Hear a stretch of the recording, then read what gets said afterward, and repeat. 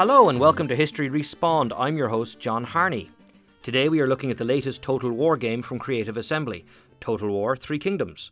Three Kingdoms is set in late 2nd century and early to mid-3rd century China, an era known for the final decline of the great Han dynasty and the political shifts that followed.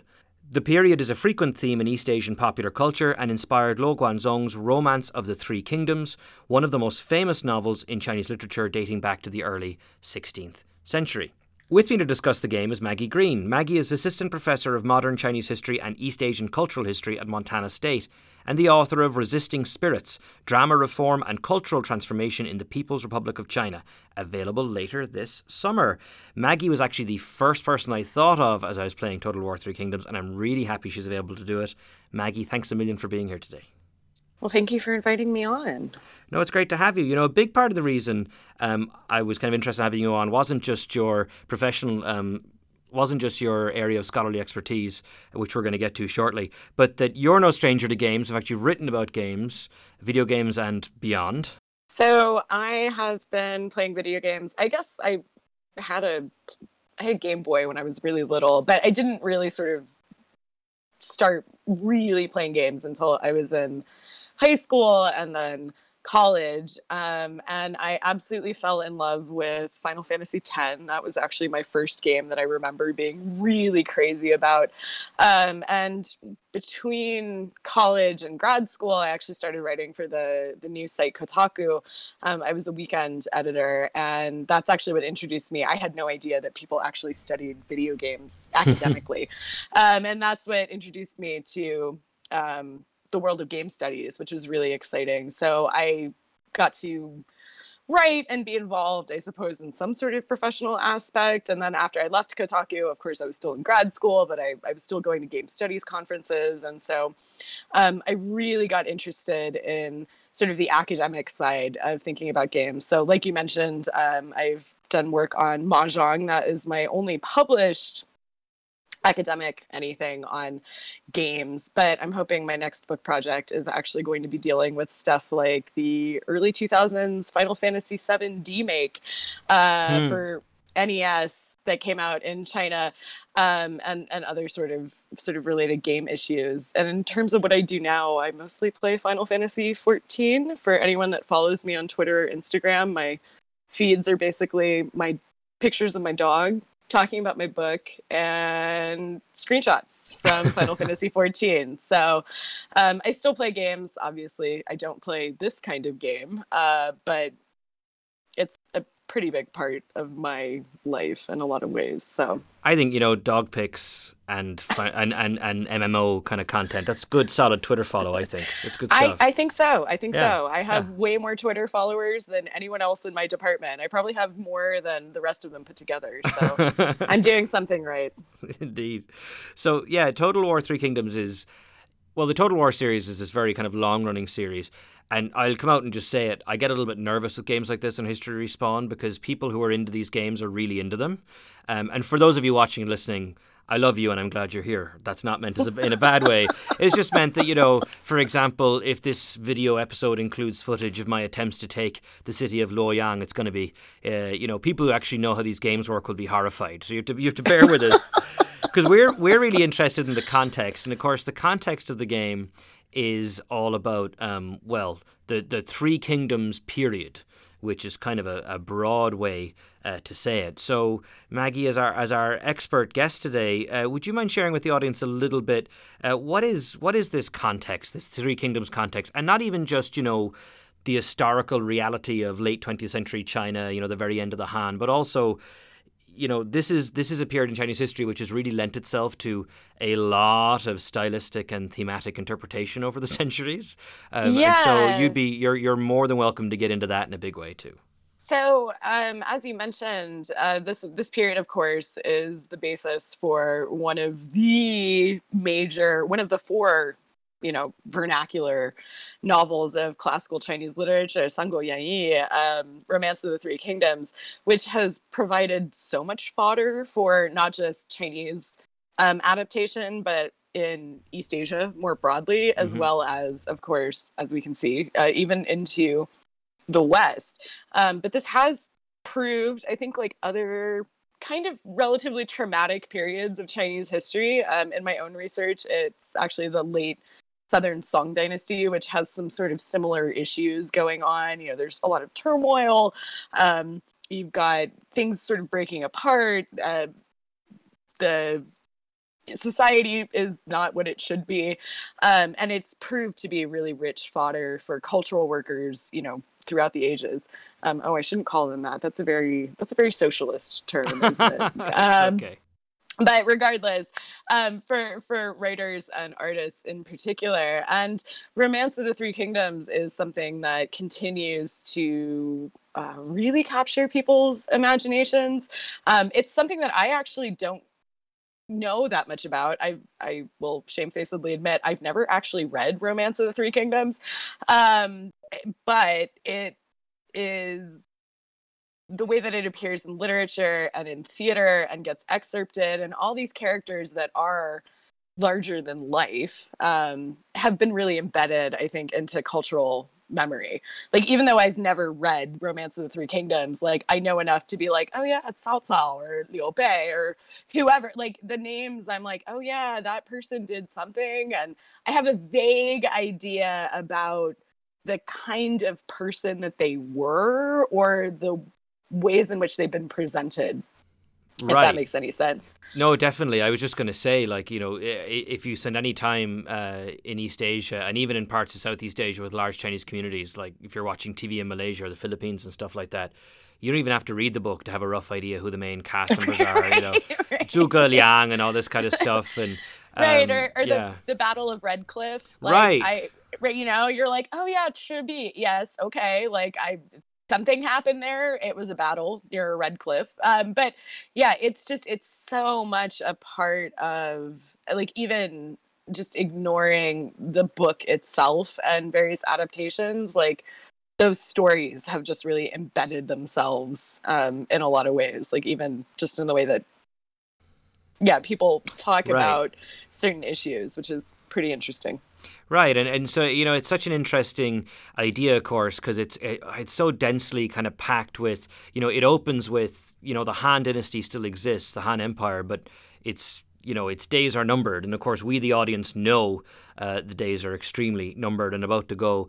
And the Han, you know, I tell my students, you know, this is, you know, way back when, the, you know, well, not that far back, maybe a century ago, you had Western historians who'd openly compare the Han to the Roman Empire and stuff like this, right? It's like that. Like, I feel like, isn't this kind of story almost about, like, the loss of something special as much as anything else? Yeah, I can see that. I actually also skip over the Han in my teaching when I have to do pre-modern. Yeah, I tend to be very much like, okay, we're going to talk about Confucius. Now moving forward to the Tang Dynasty. Some stuff happened. Don't worry about it. China was unified. Oh, moving through. Oh, well, I teach world history, and people who listen to the podcast regularly will know because I bring it up all the time. And when you teach world history, it's like, okay, we're doing China today, guys, and there's these 5 dynasties. Here they are, and like, you know, these are the 5 that I would take note of. And Han is the first one, you know. And in the game and in the kind of the period, so, you know, it's the end of the Han, and the game, I think, conveys fairly well, you know, this has been a stable government for a long time, or for, you know, a long time. You know, the Han had lasted, although actual Han scholars would come and spank me for saying this, but, you know, it lasts about 400 years.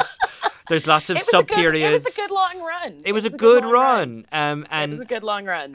And the game and the kind of the years that follow are sometimes called the period of division and all this kind of stuff. And so you have kind of, you know, it's so the early 3rd century is when, you know, the Han kind of definitely kind of disappears, and then you have the Tang kind of emerge in the very, very early 7th, you know, immediately preceded by another one. And I'm sorry, audience, I'm trying not to become a super China nerd while disguising my shameless lack of knowledge about Imperial Chinese history. So there's really kind of this is the fall of something dramatic, and, you know, the intro cinematic to the game, the tyrannical Dongzhuo, and there's this very clear this was a good government and it's being brought down by weak men and self-interest. And a big baddie. And a big baddie, right. But that feeds into the themes you were talking about Confucianism a minute ago. Like, this is real. Yep. All this stuff goes together, right? These Confucius, like, would you, for especially people who have, like, close to no idea, you and I are kind of talking here. Oh, and of course, Confucian principles are involved in this, but how are they? You know? Yeah, so I mean, if we're thinking about, I mean, so one thing that I always have to remind my students, and one reason that I always, no matter what class I'm teaching, I always at least have my sort of like 1 week, like everything you need to know about East Asia, Right. intro to stuff. Well, and it's obviously not everything that they need to know, but it's like East Asia 101. But I do always have Confucianism 101, because I think one thing that people easily forget in the West, partially because of the way that Confucianism is talked about. But Confucianism is, above all other things, okay, we can talk about Neo-Confucianism and the Song Dynasty later, I suppose. But it's a ruling technology, right? Mm-hmm. It's Yeah. all about how do we make sense of this world that in Confucius's era and at the end of the Han Dynasty and at various periods in Chinese history is actually quite chaotic. And of course, in Confucianism, the idea is that the ruler himself needs to be principled and doing everything that he needs to be doing in a good moral sense. That should be reflected in his relationships to his ministers, but that kind of relationship should also be reflected in things like the family, on an individual level. So the idea that any moral failings of leaders or want to be leaders is of course going to impact whatever's going on in terms of how the country is functioning is really, really important, and especially when you combine that with the mandate of heaven, right? So the idea that the mandate of heaven basically says that yes, the ruler has some sort of divine blessing, I suppose, in a sense, but they can lose that. So if like everything is going wrong, that clearly means that the leader has lost the mandate of heaven. I compare it, most of my students, when they think about monarchies and emperors and stuff, they think about, Europe circa the 15th century or something, Right. and Right. divine right of Exactly. kings. Mm-hmm. And the mandate of heaven is different, though. That idea underpinning Chinese dynasties is, I think, functionally quite different, because if things are really going wrong, that means that you as a leader have clearly screwed up, and that opens the door for somebody else to come in and then claim the mandate. And I tell my students this. I tell my students this all the time.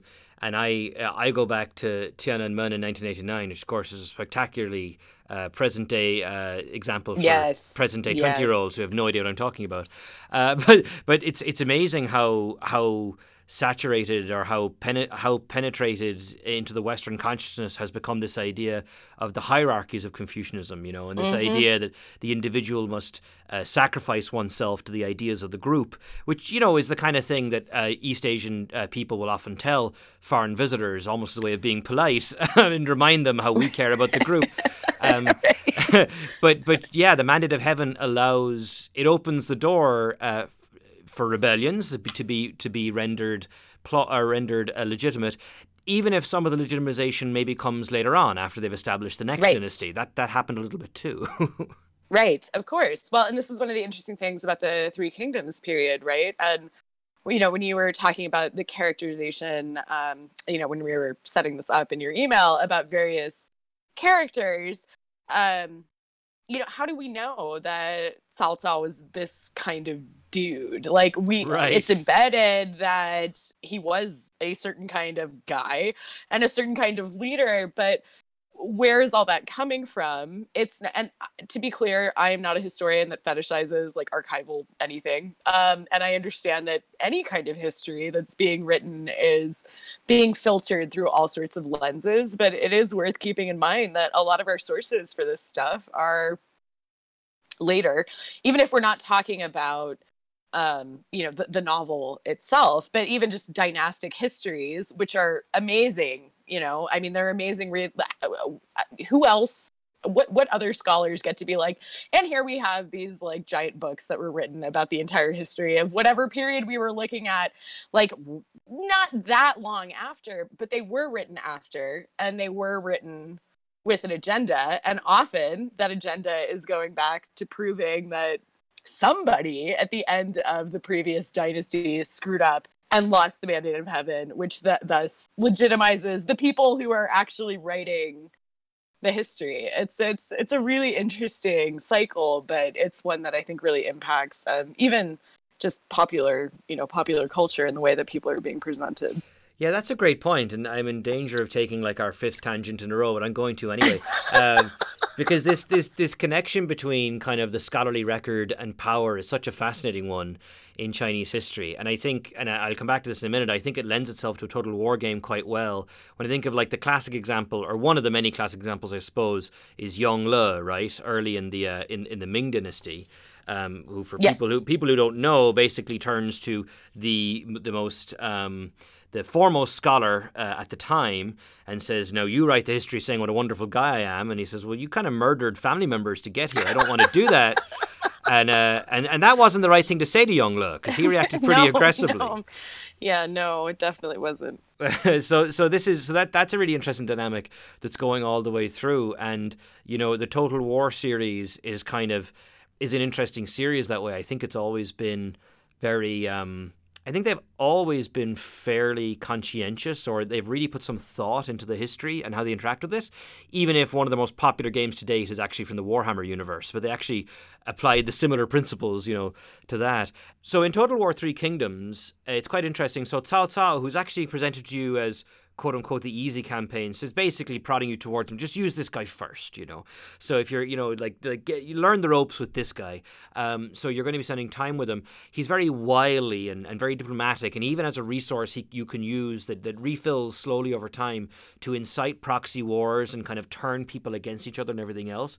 But he's not, he's not a bad guy. Whereas I've often seen him depicted as a bad guy. And then Liu Bei, who's kind of nominally an ally of yours, but kind of not. The game very cleverly kind of begins just as an alliance has collapsed and you can rebuild it if you want. And Liu Bei is almost like, teacher's pet, like, I'm in this for China. And like all his like barks, all his little audio clips are like, oh, China must come together. And he's he's such a manifestation of like, a correct Confucian kind of approach to this. Whereas Cao Cao is much more complicated. Now, Cao Cao is, as in particular, both those characters are both those people. They lived, but you see what I'm doing now already. I'm getting mixed up between figures and characters. Talk to you about these two. Talk to you about these two figures. Like I said, I'm having trouble even distinguishing between fictional characters and historical figures. So I mentioned, but since I've never played Total War, and it's really usually if it was something more in my wheelhouse, I would have ponied up the money and downloaded the game. But like, I just know that tactical strategy war, it is just not my thing. Again, the parts of the game that looked like Crusader Kings 2 was like very enjoyable. I was like, that looks really fun. And then the battle sequence started and I was just like, oh no. But one of the most interesting things, so I talked to two friends of mine who both play the game. One of them has only sort of dabbled in it. I think he only played like one full campaign. The other one had spent quite a lot more time with it, and both of them really, really like the game. But the latter person, he said that one of the most interesting things that he heard was that when the developers were talking to Western audiences and Western, the Western media and stuff about the game, and the split between the romance and the records, people in the West were like, what? Why are you doing that? We don't understand. But when they talk to Chinese audiences, like Chinese journalists and stuff, were like, why did you do that? What's the difference? Which I think is really interesting because to me, that's an explicit acknowledgement of the overlap. Like, yes, we have the records of the Three Kingdoms and we have Romance of the Three Kingdoms, but at this point the two are so completely intertwined, at least in the Chinese, like, I don't want to say the Chinese mind, but like culturally they're so intertwined that like what to Westerners looked really weird, looked really weird to Chinese audiences, but for a completely different reason, which I thought was really cool. Right, as a kind of like, yeah. Sorry, go on. Oh no, I thought it was really interesting. And my friend said that he sort of felt like that was some kind of idea in terms of Western audiences, at least when the developers were talking to players and talking to journalists, having some sort of belief in the quote unquote objective truth of history, versus recognizing that this is a really it's a constructed history, that even the records of the Three Kingdoms were written later, and then of course Romance of the Three Kingdoms has just built on top of that, and that's morphed and changed over the centuries. So like, I don't know, I just thought that was a really interesting point, because I can't think of too many games where we get to go, okay, well, what was the like sort of, Chinese reaction to this, for a variety of reasons, and especially when it's something based in China. Right, and that's fascinating, and that's going to happen more and more basically as the Chinese market grows. But yeah, like the record, is in the game. It's interesting within the history of the series. I've played a bunch of Total War games now, and this Total War game is in serious danger of becoming my favorite. And not just because I like Chinese history, but also because so the records mode, as it were, which is ostensibly based on this idea of a quote unquote official historical record, and the book, the records of the Three Kingdoms, which is from the 3rd century, is much more like a kind of an older style Total War experience, which is, you're going to send your armies out, and there's slightly more emphasis placed on realism between different types of units and things like that. Whereas in the Romance version, there's a few things that are happening. Your generals can engage in duels on the battlefield, which is new to this game. You can make your troops look larger and stuff, not necessarily the cartoonish level, but there's a certain amount of kind of you're breaking verisimilitude that the game kind of wants you to do. And it's interesting you mentioned Crusader Kings there, because it's another great game, and Crusader Kings is all about these personal connections.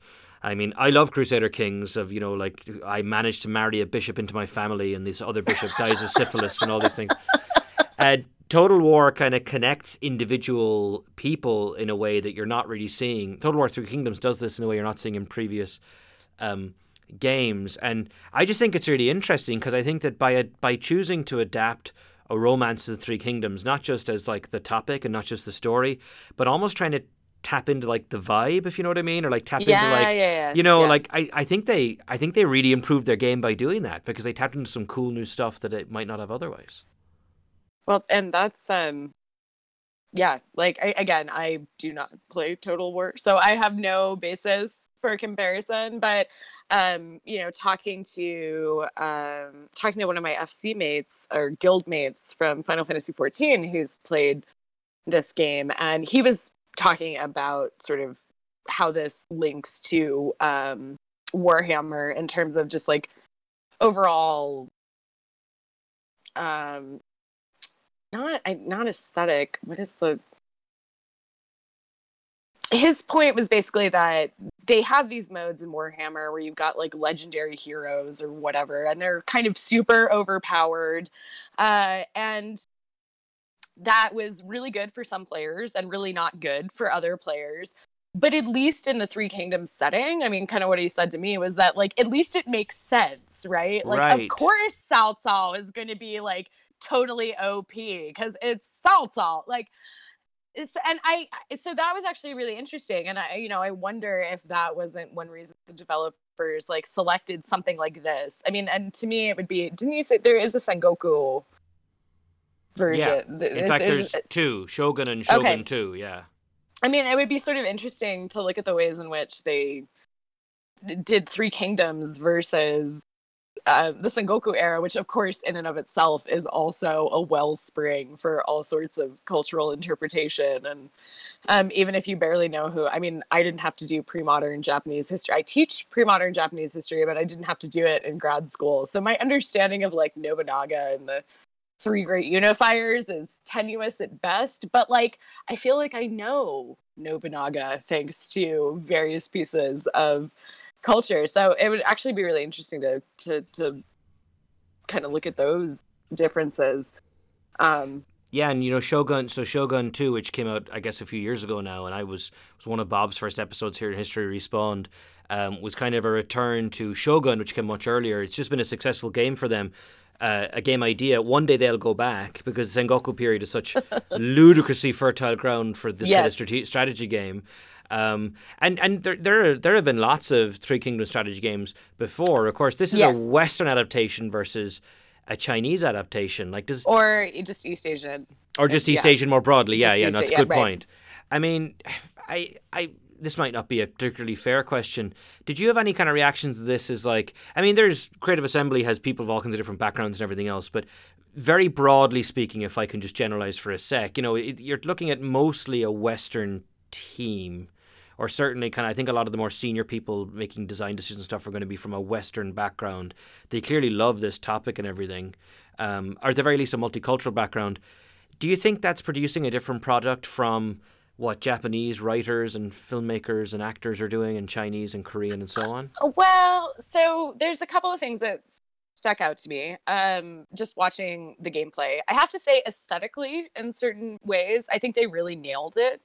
What watching a lot of the inner screen, the inner title, I don't even know what they're called, but like the loading screens and stuff. Right. And what it actually reminded me of was, have you ever seen the early 60s animated films from China, the ink brush animation? Oh, a Like, long time ago, yeah. yeah, so like the cowherd's flute and tadpoles look for mama, which they're gorgeous. I mean, they're absolutely they're stunning. You're watching you're watching an ink brush painting come to life. And there's like kind of an aspect of that I felt like when I was watching the a lot of the in between scenes, transitioning and stuff. Some of it I felt was a little heavy handed. I think earlier you mentioned the Liu Bei, like for China thing. And, I teach with Mulan, and my students, not the Disney film, but, various versions of Mulan, because it's a story that my students are vaguely familiar with, right? Like, some girl runs off to join the army and magically manages not to get discovered for 12 years. Like, well done. But my students are always shocked that I've never seen the Disney version. And they're like, but you're a Chinese historian. And I'm like, but that's not Chinese history. Like, that's Disney. Like, that is something else, my friends. But watching your gameplay video, what I was reminded of was actually Kingdom Hearts 2, which I don't know if you've ever played, but that's literally my only real experience with Mulan, because of course one of the worlds you go to is like China. And Mulan, when she's doing her special attacks, is constantly going for China. And I'm like, this is really problematic on so many levels. Like, I don't know how I feel about this. And I was getting kind of the same vibes at points from listening to just the way that in which characters were speaking in these really kind of minor moments. Like that was coming up when you were like clicking on, okay, I'm going to move this person right to attack here. It's not like it was some major voiced cutscene. The other thing I noticed, and I don't know if you noticed this, but maybe it's me being sensitive, I don't know, but the main characters and their voice acting are just pretty standard, I think, British voice actors. I mean, it sounds like something you would find in Final Fantasy XIV. But the lesser characters actually have that weird sort of stereotypical, like Confucius say, kind of, there's a certain, the ways in which they're afraid, which I thought was really problematic, obviously, but also kind of interesting because they didn't do that with the main characters. And I think in the playthrough that you sent me, your main advisor was a woman. Mm-hmm. Like, she doesn't talk in that stereotypical way. Cao Cao doesn't. Liu Bei doesn't. Right. But these minor characters are like speaking in a sort of I don't even know quite how to describe it, but it's just that really stereotypical, like if you were watching a bad dub of a, Hong Kong Kung Fu movie, like it's exactly what you would expect, which that I also thought was interesting. So I feel like they nailed certain aspects in kind of impressive ways. I think partially because they aren't, I mean, I don't know. I've also not played Dynasty Warriors ever, although I desperately want to play the Dynasty Warriors Mahjong game. I'm very, I just like, I want to play it. But I mean, some of it is, I think, a bit of a fetishization, I suppose, but not in a bad way, Right. aesthetically. It's such a tricky thing because it's funny you bring it up, and I hadn't noticed it actually.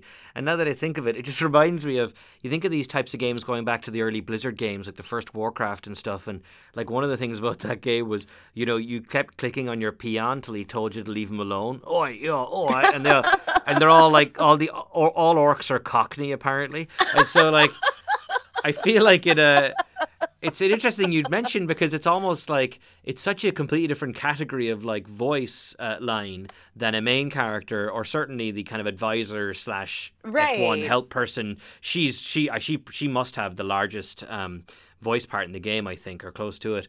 And it's just interesting that at some point you go across a line and it's like, and now it's okay to just have, what in the industry they call barks, you know what I mean? And then Right. suddenly they're not applying the same level of anything to those, and those become it's in like kitsch is okay, but then kitsch can be tricky if you're talking about cultural stuff, Right. Yeah. And Yeah. that's kind of what I thought that was actually quite interesting when I was listening to it. Because again, I will say aesthetically, like I think um they nailed some aspects of it. The most, I suppose, stereotypical quote unquote thing, like the skill tree or whatever, I wasn't entirely sure what was being, The cherry but blossoms, yeah. yeah, like, well, no. Like, I just meant, like, in terms of gameplay perspective, like, I obviously you were unlocking things and I got that, but like, I wasn't entirely sure exactly what was being unlocked.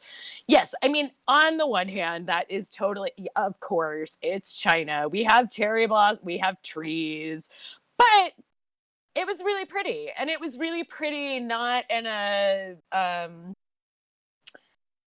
it was really pretty and very aesthetically, like, yes, I could see this in some kind of Chinese game made by Chinese developers. Do you know what I mean? Like, it Right, it didn't yes. read to me as Western people thinking about Chinese ink painting and then making completely stereotypical cherry blossoms. Like, it worked, and I yeah, I mean, it looks actually quite beautiful, Right. in many respects. It's funny you say it that way, actually, because that's exactly what I was about to bring up. That I feel like when the game goes big, like thematically, and in broad strokes, it goes big in ways that I feel like, yeah, I've seen that happen in Chinese and East Asian produced stuff before. Yeah. Like Liu Bei is good to the point of being almost sickening. Yep, I've seen. That's a standard way to present that guy. And for one of the things in this game that like a lot of the reviews are focusing on is like it's probably got the best diplomacy of a Total War game, certainly in a long time at least. And Total War games diplomacy is never all that complex anyway. Yeah. But what I like about it is, and I've seen this in comments about the game, guanxi, which is relations, and if you ever spend time in certainly in a Chinese speaking community, other Westerners will be quick to tell you about guanxi and the importance of guanxi. And Yes. what I love about the game is you're kind of interacting with your neighbor or a potential ally or whatever, and you're trying to agree to each other's stuff, and there's just a button that says, how can we make this work? And you click it and you just give him money and now he makes it work. And I love it because that's how guanxi actually works. Because that's how human beings actually interact. It's like, I Oh don't like god. you, and Yeah. you're too big, and you married your sister to the other guy instead of my Yeah. brother. I'm really annoyed about that. Well, what if I give you 400 gold? Well, then we can make it happen. That's Right, totally fine, right. totally fine. And I love that because I just feel like they kind of you know, as you and I and many watching and listening will know.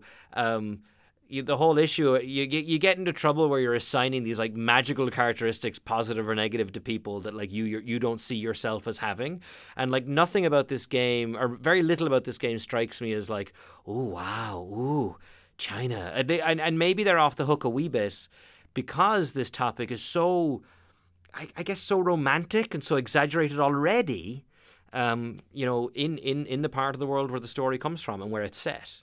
Like maybe everything has come together magically. I don't know. Maybe I'm not being Yeah, fair. it kind of seems like that. Again, going back to my friend's observation about how, the reception of, Chinese audiences versus Western audiences when they were talking about aspects of the game. Again, this acknowledgement that, like, yeah, this shit is completely language is completely over the top, and people recognize that it is this sort of highly romanticized, and like, really, at this point, are we ever actually going to know what Cao Cao was actually like? I mean, again, we can sort of derive it. I think I mentioned before we started recording that last night on Twitter I was talking about my research subject, which, again, the main play I study is set in the late Song Dynasty, which, just like this period, is chaotic, and there's a lot of stuff going on, and you've got bad rulers and good rulers, and whatever. But a friend of mine who is actually a specialist in Ming literature said, well, Jia Sedal, who was the prime minister at the end of the Song Dynasty, really had it coming to him. And I was like, well, yes, I know what you mean. So for those who don't know, Jia Sedal basically goes down as like one of the big baddies ever in Chinese history. Like, I've literally never read anything good about the dude. But I do wonder, and I was pondering since I was thinking about this game too, how much of that is real. I'm not saying that he was a good dude, but like, right. How do we even know at this point? Because it's become so intermingled and intermixed with the actual quote unquote, dynastic history, and then cultural interpretations. And so I think you're right. I think the fact that this is such a fantastical, I don't know. I don't think we really have an equivalent. I'm trying to think of a Western history equivalent of this. Well, because audiences because our like medieval stuff and everything, and especially you go back to the immediate post-war period in the West, the classical set stuff like in Rome is so like serious, whereas there's I guess it's a few years old now, the movie Red Cliffs, which is this massive long movie. I remember my dad and I watching it together, and Zhuge Liang was a really important character in the novel and advisor and everything. He's played by this Japanese actor's name I can't remember now, and but he's basically kind of played as Gandalf a little bit, and everyone's cool with that. Like so I've forgotten who they are now, but like the really famous generals, like the Tiger Generals, whatever, and they're complete. They're like something out of a Marvel movie. Like they're so fun to watch, and the audience is totally fine with that. Everyone's cool with it. Yeah, I really. The other thing that I think is interesting and different, considering the fact that this is based on, again, one of the great classical vernacular novels of classical Chinese literature, and this is one reason that I love studying Chinese literature, is because that process of adaptation is always going on. Mm-hmm. So it's not like it was just people in the 20th century who were like, hey, we should adapt this novel. Like, to me, it's actually really different than the process of, say, I don't know, I mean, well, you're roughly the same age as me, but like Leonardo DiCaprio in Romeo and Juliet, right? Like that was an adaptation, but that was like but the process of adaptation and the ways in which this stuff changes is really quite different, I think, in China. And I don't say that to make it sound like some sort of exception, just that it's accepted that these things are going to bleed into all sorts of other areas, and they're going to be tinkered with, and they're going to be changed. Like, I think I say at one point in my book, like, there are very few sacred cows in Chinese dramatic tradition, by which I mean, like, I can't imagine somebody like rewriting Shakespeare. I'm sure it's happened, but like, that's not how Shakespeare gets adapted. Like, it gets adapted because you put it in a new setting or something, but no one's like, hey, the plot of Romeo and Juliet is like cool, but like, I'm gonna rewrite a bunch of stuff. Right. Whereas Hamlet's going to come into it, It's like, what? Right. Whereas in Chinese, like, theatrical and literary tradition, like, this process of change and adaptation is always going on. I mean, that's how we got Romance of the Three Kingdoms in the first place, right? Mm-hmm. Like, we don't even really know if the guy that we think wrote Romance of the Three Kingdoms actually wrote it. I mean, my students are fascinated when I tell them that there was an entire discipline in the 1950s and 60s called redology. feng shui based on a study of Dream of the Red Chamber. Like, I don't know, like there's not an entire discipline called Anna-Karenaism. Like it's just, it functions really different. Like a lot of this cultural production functions really differently. So I don't know, like maybe that's why, I think that does have something to do with why the subject still has power, but also maybe why people feel okay to play with it, you know? Because people have been playing with the subject for centuries. Yeah, and then and it's funny because you mentioned Shakespeare, and I feel like now every few years some guys get the idea they'll well, it's happening all the time, productions of Shakespeare like the way English was spoken at that time, for example. Right. And there's this Right. quest for authenticity, and of course authenticity is a big thing in China as well, of course, but like it's so interesting that we kind of go down that route. And so video games, especially for Maggie, you and I are not quite the vanguard generation of video game fans, as it were, but our generation is We're closer than our students for the most part. yeah, So. and we will assume opposition to games as a medium that isn't necessarily there for people younger than us. Now, whether that changes as they get older, I don't know. So, video games kind of gets a bad rap from some sections for like being disruptive, right? No, what are you doing? You couldn't possibly do whatever. But maybe it's just a really nice marriage into this literary tradition, in China and other East Asian countries, where like, oh, okay, it's just another medium to keep doing something we've always been doing. Yes. Well, and that's actually a really interesting point because pretty much, I mean, I always tell my students this because, of course, some of them get very excited when they're like, oh, you play video games. And I'm like, okay, I don't play shooters. I don't play this. I don't play that. Like, I mean, really, I play super casual games on my iPad. I play JRPGs and I play Final Fantasy 14, which, funnily enough, it was actually a former student that got me into Final Fantasy 14, which is kind of sweet in retrospect. But, one of the really interesting things for me about being somebody that plays JRPGs is that people constantly are complaining, like, but the story was really trite. And don't get me wrong, I have my moments. Like, I usually tweet when I'm playing through an old game or playing a current game. Oh boy, we've now hit the criticize organized religion portion of the JRPG. But ultimately, like, the stories aren't supposed to be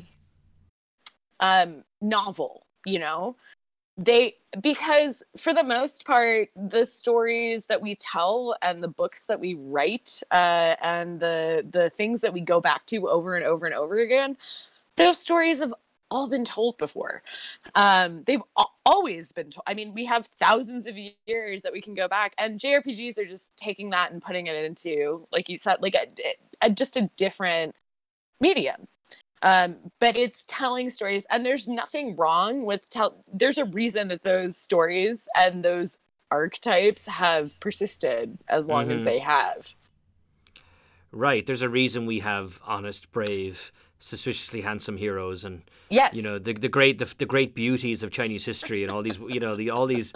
And exactly. and they're epic in the true sense, right? And Total War games, in my opinion, are great when they're epic. I'm fascinated that they went from like going back to Rome and Attila the Hun and things like this. They went off and did Warhammer and just completely let their freak flag fly, right? And just went bananas. And then they come back to China, but then they come back also to they embrace an epic way of telling the story, which is really allows, cool. which is really cool, and just creates this fun experience, I think it's really awesome. I mean, one of the things that constantly irks me as a Chinese historian, I play games, and my students know that, and I have like video game art and stuff in my office. I also have a Final Fantasy X logo that I cross-stitched many years ago, which often sets my students at ease, because like they literally walk into my office and it's like, oh, okay, like she knows something about games and is probably not going to shame me for it. But one of the funny things for me as a Chinese historian is that I don't like a lot of popular culture. Like, I'm teaching a class this fall in anime and manga, and I don't actually particularly care for, like, I mean, anime is fine, manga is fine, like, but it's not one of my things. And my students are shocked. They're like, but why are you teaching a class if you don't like really like it? And I'm like, well, here's the thing. Especially at my university, the Japanese historians and people working in literature and other fields like have this huge opportunity because we have these students that are just like totally crazy for Japan anything. So they'll take any class with like Japan in the title, whereas I don't have students that are like, I'm super crazy about Romance of the Three Kingdoms, And I really kind of wish I did have students that, like, again, not that I really know anything about Romance of the Three Kingdoms, but I could probably be like, you think Romance of the Three Kingdoms is cool? Let me introduce you to late Ming Dynasty 20, like supernatural literature. We'll have some real fun. So it's cool. Like, I like the idea of this being explicitly Three Kingdoms and Chinese Three Kingdoms and like I like that idea of that going to a Western audience, because I do feel like most people who play games or consume, different kinds of media like anime or manga have probably been introduced to Three Kingdoms stuff. They just don't know it. Right. And this is explicit. It literally is like Total War, Three Kingdoms. Like, yes. So yes. As opposed to, Total War Oriental Adventures or something. Which, no, but like seriously, 25 years ago, they might have done that, Yes. There's this, no, that's very true. Well, listen, Maggie, this has been great. Thanks so much for joining us. Really appreciate it. Well, thank you. This has been delightful. And thanks everybody for watching. We hope you enjoyed it. Please consider visiting us at historyrespawn.com, which will also have links to our video episodes as well as podcast episodes. And if you like this work and would like to support it and help us to do more, please do consider visiting patreon.com/historyrespawn to offer support. Thanks very much and goodbye.